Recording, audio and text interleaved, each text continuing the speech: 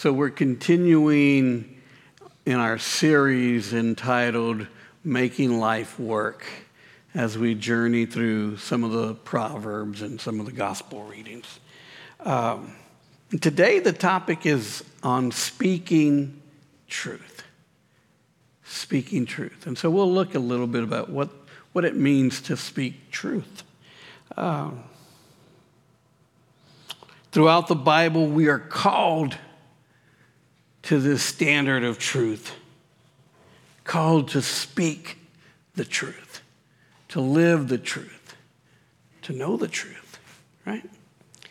But sometimes we find ourselves struggling to speak truth. Sometimes it's not that easy. Sometimes it's a little difficult. Sometimes we wrestle with it. It can cause some discomfort. It can be a little high in cost. Sometimes it leaves us misunderstood or rejected even. Whatever the reasons, we often find ourselves failing to speak truth. But we're called to that. In John chapter 8, we're not going to read it, but I'm going to assign it as homework. You've got homework today.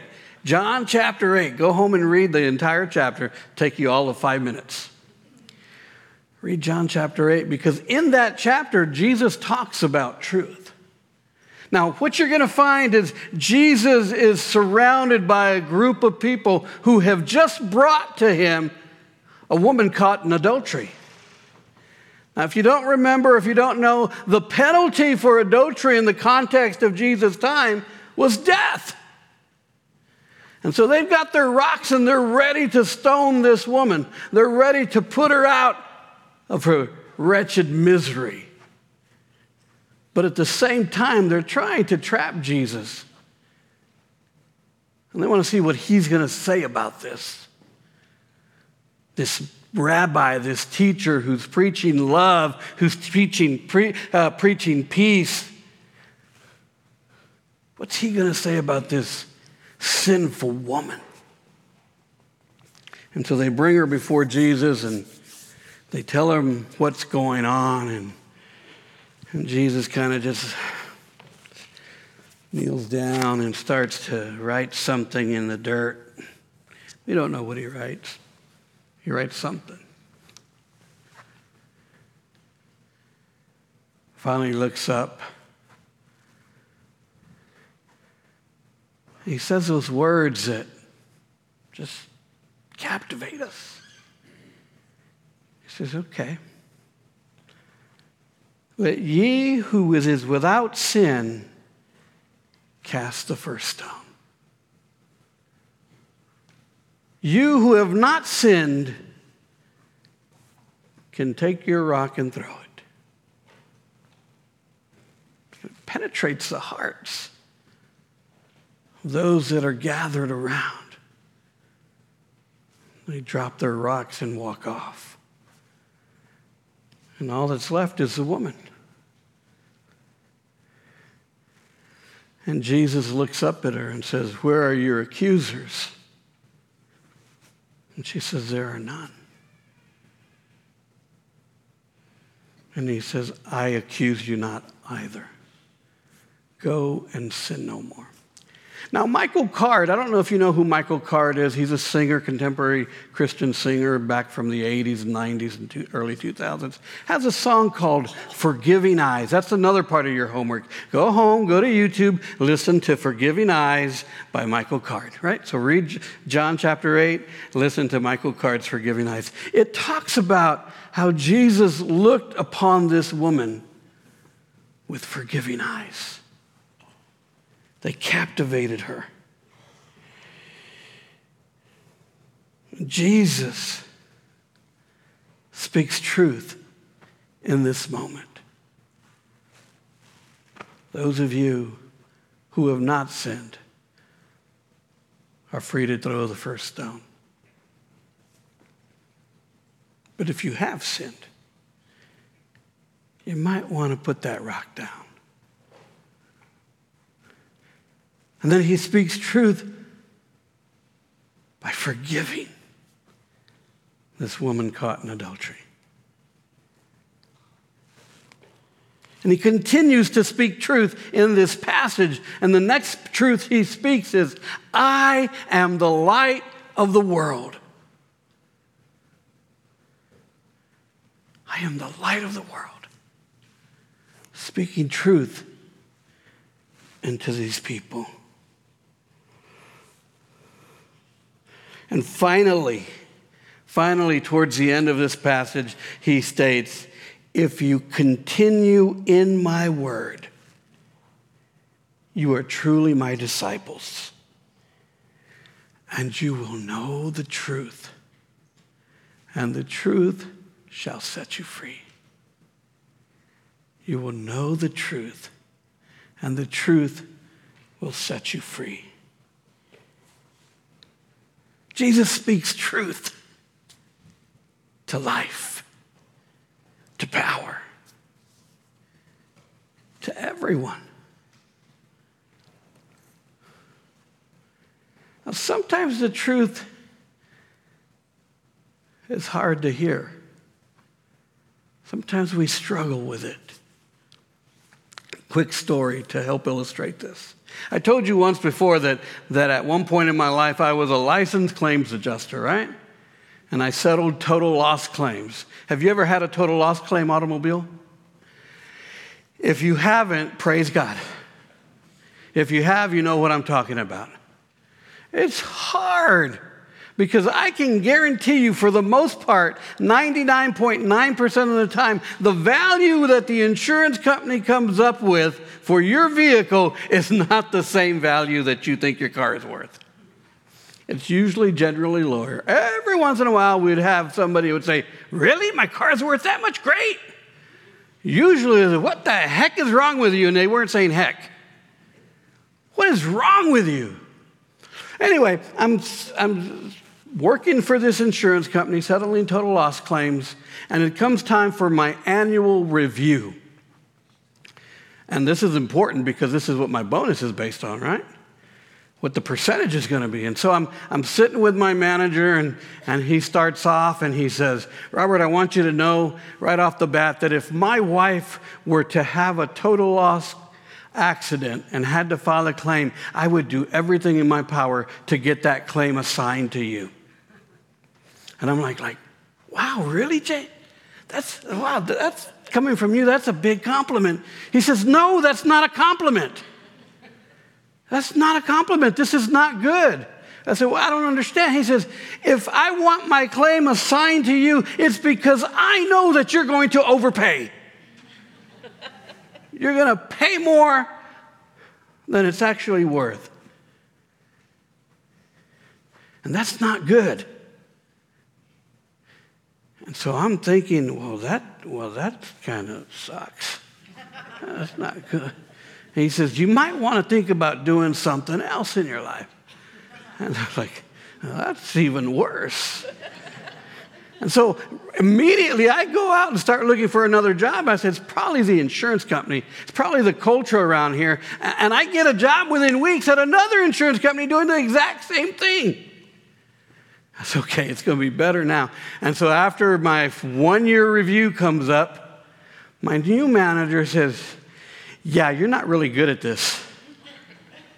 You might think about another line of work. That's not what I wanted to hear because I was making decent money. I was getting bonuses, and I was like, I could really dig this. But they couldn't dig me because I was paying too much, and I didn't know how to fix that. It wasn't the news. It wasn't the truth that I wanted to hear, but it was the truth that I needed to hear. Right? It was the truth that I needed to hear, because sometimes you need to hear the truth even when it's hard so that you can move forward, so that you can move on. Because from there, that's when I started to work. I realized, okay, I got to get out of this industry. I'm going to end up homeless. I need to find another line of work. And from there, I ended up at Methodist Healthcare Ministries, running a parenting program for young dads who had had obstacles in their parenting. And I loved it. It was me. And one of the things that it did do for me, unintentionally that I knew, was it put me back in local churches. See, I had been a pastor and stepped out of it. And it put me back in local churches, and it put me in contact with pastors again, and it put me in contact with congregations. And there was this fire that started to build up. And it didn't take long for one of the pastors to say, "Hey, Robert, can you do me a favor? Can you preach for me this Sunday? I know that you were a licensed local pastor at one time, and I really need somebody to preach for me." And so I did. And I was reminded of what I loved about preaching, right? I was reminded about what God had called me to years before that I had said yes to and then walked away from. And from those invitations came the invitation to preach at Asbury. And I've shared that story with you before. But it took hearing the truth about my ability to be a total loss claims adjuster to realize that I needed to step into something different. Maybe step into something that God had called me to years ago. And so you fast forward to today. And because somebody was willing to speak truth to me and tell me, "Hey, dude, find another line of work," I get to be here with you. And in the different roles of a pastor, I get to speak truth to you. In my shepherding role, the pastoral care role, I get to speak truth to you when you're hurting, when you're struggling. I get to remind you of this truth. You are loved and you are cared for and you matter in the eyes of God because you're created in the image of God. God loves you. And because God loves you, I love you. I get to share that truth. In my priestly role that I'm going to take on in just a little bit, I get to share the truth of the sacraments with you. Right? Of baptism, and get to tell you about God's prevenient, justifying, and sanctifying grace in baptism.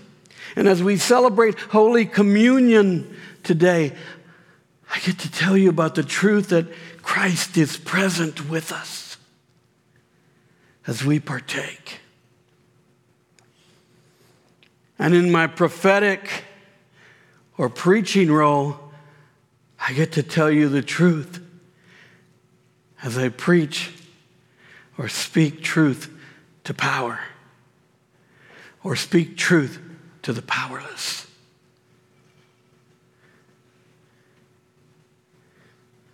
Because someone was courageous enough to speak the truth to me. I get to do that. And so then that brings us to John 14, the passage for today. This is a passage that if you've gone to a United Methodist funeral, any funeral in essence, a lot of times you're going to hear this passage. It's a promise that Jesus is making to people. I go to prepare a place for you. Jesus is making a promise. And so when someone makes you a promise, you have to decide whether you're going to believe the promise they're making. Right? When we make a promise, we have to decide if we're going to keep it. So Jesus makes a promise in this passage. And so my question for you is, do you believe it? Do you believe that he's gone to prepare a place for us and that we will join him? Is Jesus telling us the truth? Verse 5, Thomas is pretty honest, right? Thomas is like, I don't know. How can we know? What you're saying is true. How do we know if Jesus is speaking truth? Faith. Our faith tells us that Jesus is telling the truth. And then in verse 6, Jesus confirms that not only does he speak the truth, but he says that he is the truth. Not only does he speak the truth, he is the truth. So my question for each one of us today is simply this. Do you know Jesus? And do you believe Jesus? Because to know Jesus is to know the truth. And to believe Jesus is to follow Jesus, is to live the truth. We are called, my friends, to speak the truth with our words and with our actions. Like the old camp song that we used to sing says, and they'll know we are Christians by our love. AJ's going, yeah, by our love. And they'll know we are Christians by our love. So if you continue in my word, says the Lord, then you are truly my disciples. And you will know the truth, and the truth will set you free. Will we speak truth today? Will we know the truth? That's my prayer. Amen.